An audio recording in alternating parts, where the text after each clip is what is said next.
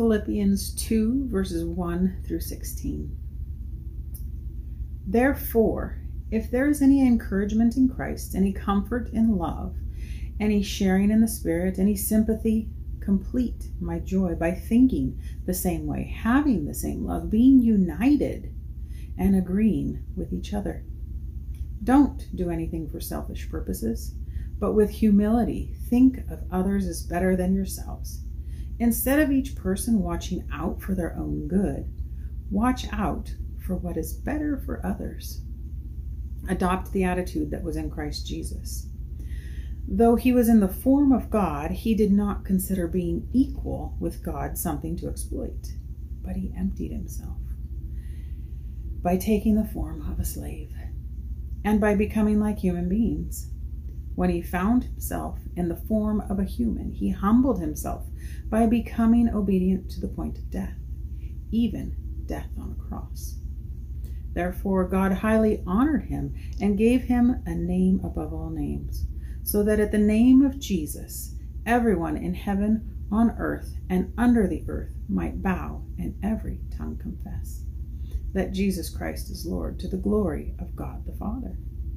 Therefore, my loved ones, just as you always obey me, not just when I am present, but now even more while I am away, carry out your own salvation with fear and trembling. God is the one who enables you to both want and to actually live out his good purposes.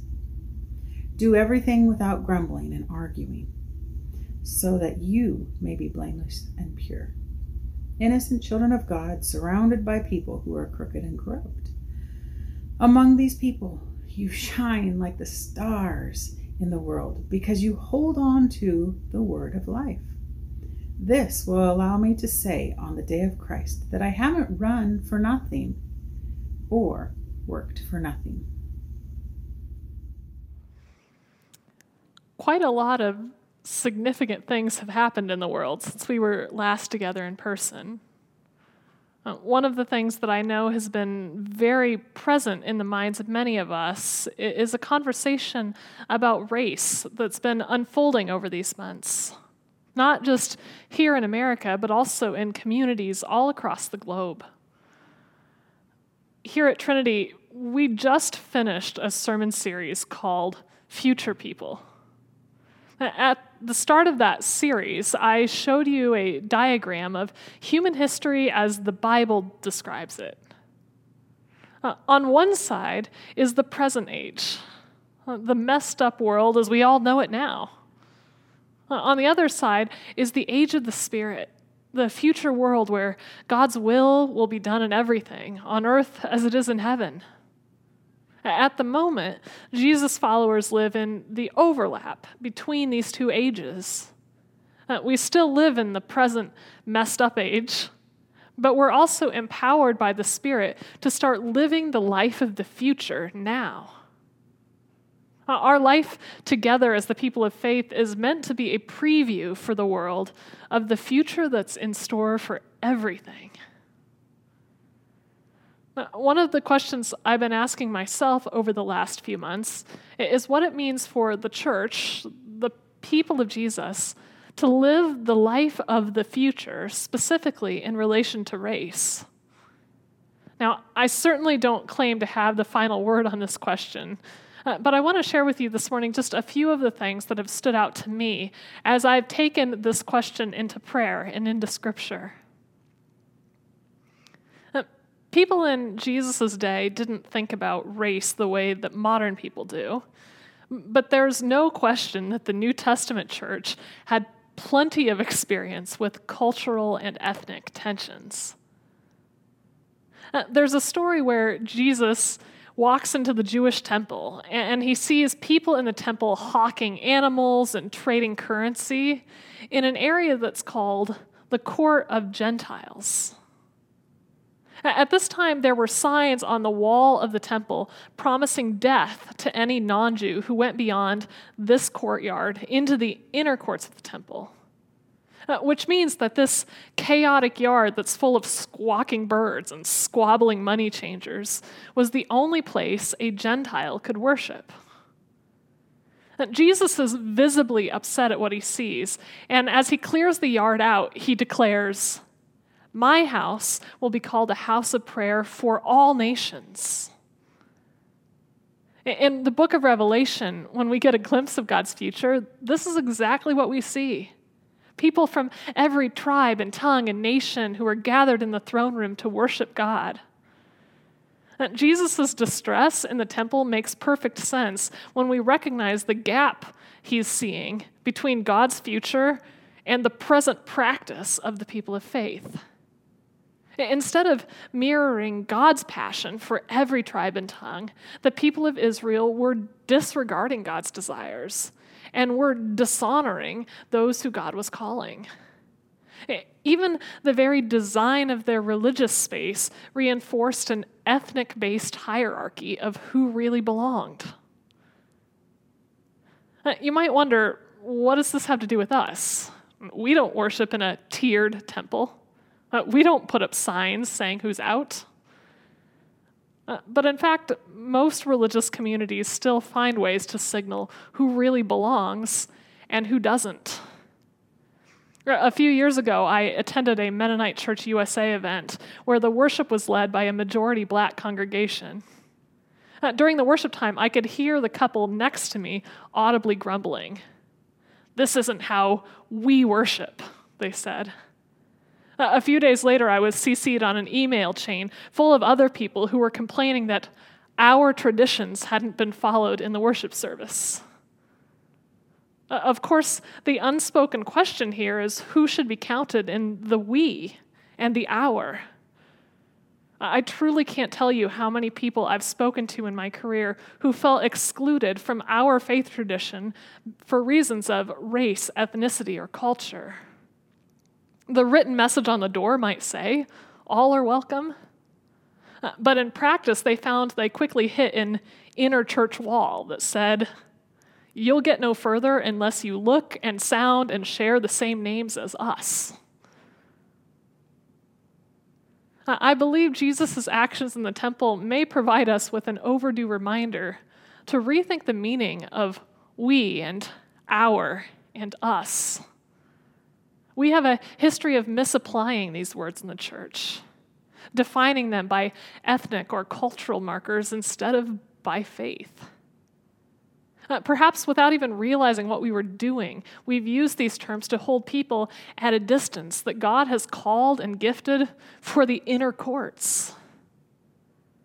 What an amazing thing it would be if we began to redefine our we based on faith in Jesus and allegiance to his kingdom and his mission.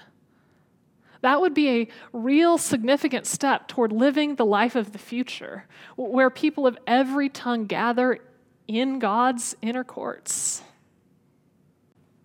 Another passage that's been on my mind lately is the one we read this morning from Philippians chapter 2.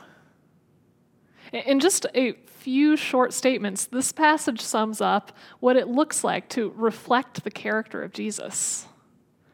Honestly, I've never met a question that this passage in Philippians 2 doesn't speak to somehow. In the last few months, as I've listened to people telling stories of their experiences of racism, not just in the world, but in the church, something has been gradually dawning on me that I'm embarrassed I didn't catch on to earlier. Sometimes when we talk about racism, what we're talking about are deep-seated prejudices. But sometimes what we're talking about looks a lot more like basic selfishness. Paul says in his letter to the Ephesians, "Christ is our peace. He has made both Jews and Gentiles into one group." Today we make up one unified body of Jesus.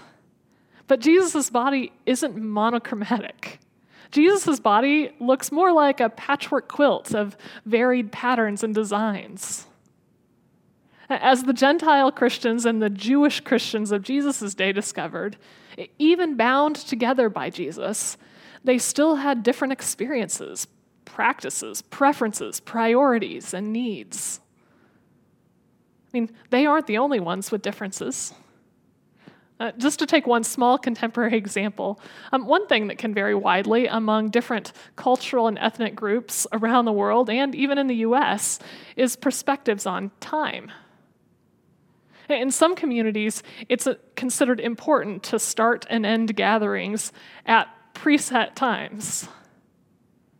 Among other communities, gatherings begin when enough people have arrived and end whenever the leaders feel the Holy Spirit is done moving. Now, there might well be cases where cultural differences are a genuine matter of Christian moral concern. But I've also noticed that Christians are prone to backwards engineer Christian reasons to justify cultural preferences that are just that, preferences. So how does a future people made up of people of many tribes and tongues learn to love each other well when real differences in needs and values and preferences don't just suddenly go away? The only answer I can see to that question is the example of Jesus himself. Jesus, Philippians 2 tells us, didn't exploit his divine power to get what he wanted for himself. Instead, Jesus emptied himself. He emptied himself of his divine power for our sake so that we could get what we needed. Jesus prioritized our good and our interests, even ahead of his own. And Philippians chapter 2 says, adopt the same attitude in you that was in Christ Jesus. As Jesus' people, we follow his example in all things. We are not to exploit any power we might possess to take what we want for ourselves. Instead, we are to consider our neighbor as better than ourselves. Like Jesus, Philippians says, we are to lay aside selfishness and prioritize their needs, their interest, their good, even when it costs us something ourselves. This is fundamentally what it means to be a Jesus followers. Friends, I'm not going to pull any punches on this one. This is really hard. Where we have the power or the ability to shape things the way we want them, it's incredibly difficult to surrender that for the love of someone else. But imagine how beautiful a community would be that actually practiced this, where every member emptied themselves of self-seeking and prioritized the good of their neighbor. I can't imagine a practice more revolutionary. What would it look like for you to go through life asking not, what do I want, or what would be good for me, but what would be in the interest of my brother or sister who is different from me? One more thought for today. When I'm teaching people how to read the Bible, I always teach them to read it together with others. This is important because it's easy to hear our own expectations and assumptions echoing back to us and think that what we're hearing is the voice of God. One of the difficulties with seeking truth is we don't know what we don't know. The beauty of seeking truth with others is that sometimes they can see what lies in our blind spot. I could talk all day about the people who've impacted how I read the Bible and see God. Some of them were victims of abuse. Some were refugee children. It sounds funny, but sometimes just reading the Bible with men causes me to hear it different than I did in a women's Bible study. During seminary, I lived for a time with a black woman who grew up in Ferguson, Missouri. Her friendship and sharing of her life called my attention to all sorts of blind spots that I didn't even know that I had. Acts tells a story about how James, the brother of Jesus, participated in mediating a dispute about how Jews and Gentiles should relate to each other in the church across their cultural differences. According to the book of Acts, James listens carefully to the experiences of diverse believers. In the end, when he weighs in, his opinion is different than anyone could have expected who knew him, given his known investments. It seems clear that the Spirit has spoken to him in the midst of his listening to others. I like to think of that James, who was famous for his wisdom, might have had that experience in mind when he writes in his letter that's in the Bible, "Know this, my dear brothers and sisters. Everyone should be quick to listen, slow to speak, and slow to grow angry." If we would all practice this, being quick to listen, slow to speak, and slow to become angry, I am convinced we would have a much better chance of discovering what lies in our blind spots. I'd encourage you in the days ahead to keep these words from James in front of you and really lean into them. Seek out voices and stories that challenge you and listen to them as deeply as you can. May God's Spirit be at work in all of us, individually and together, so that we speak and walk and act and listen like the future people that we are.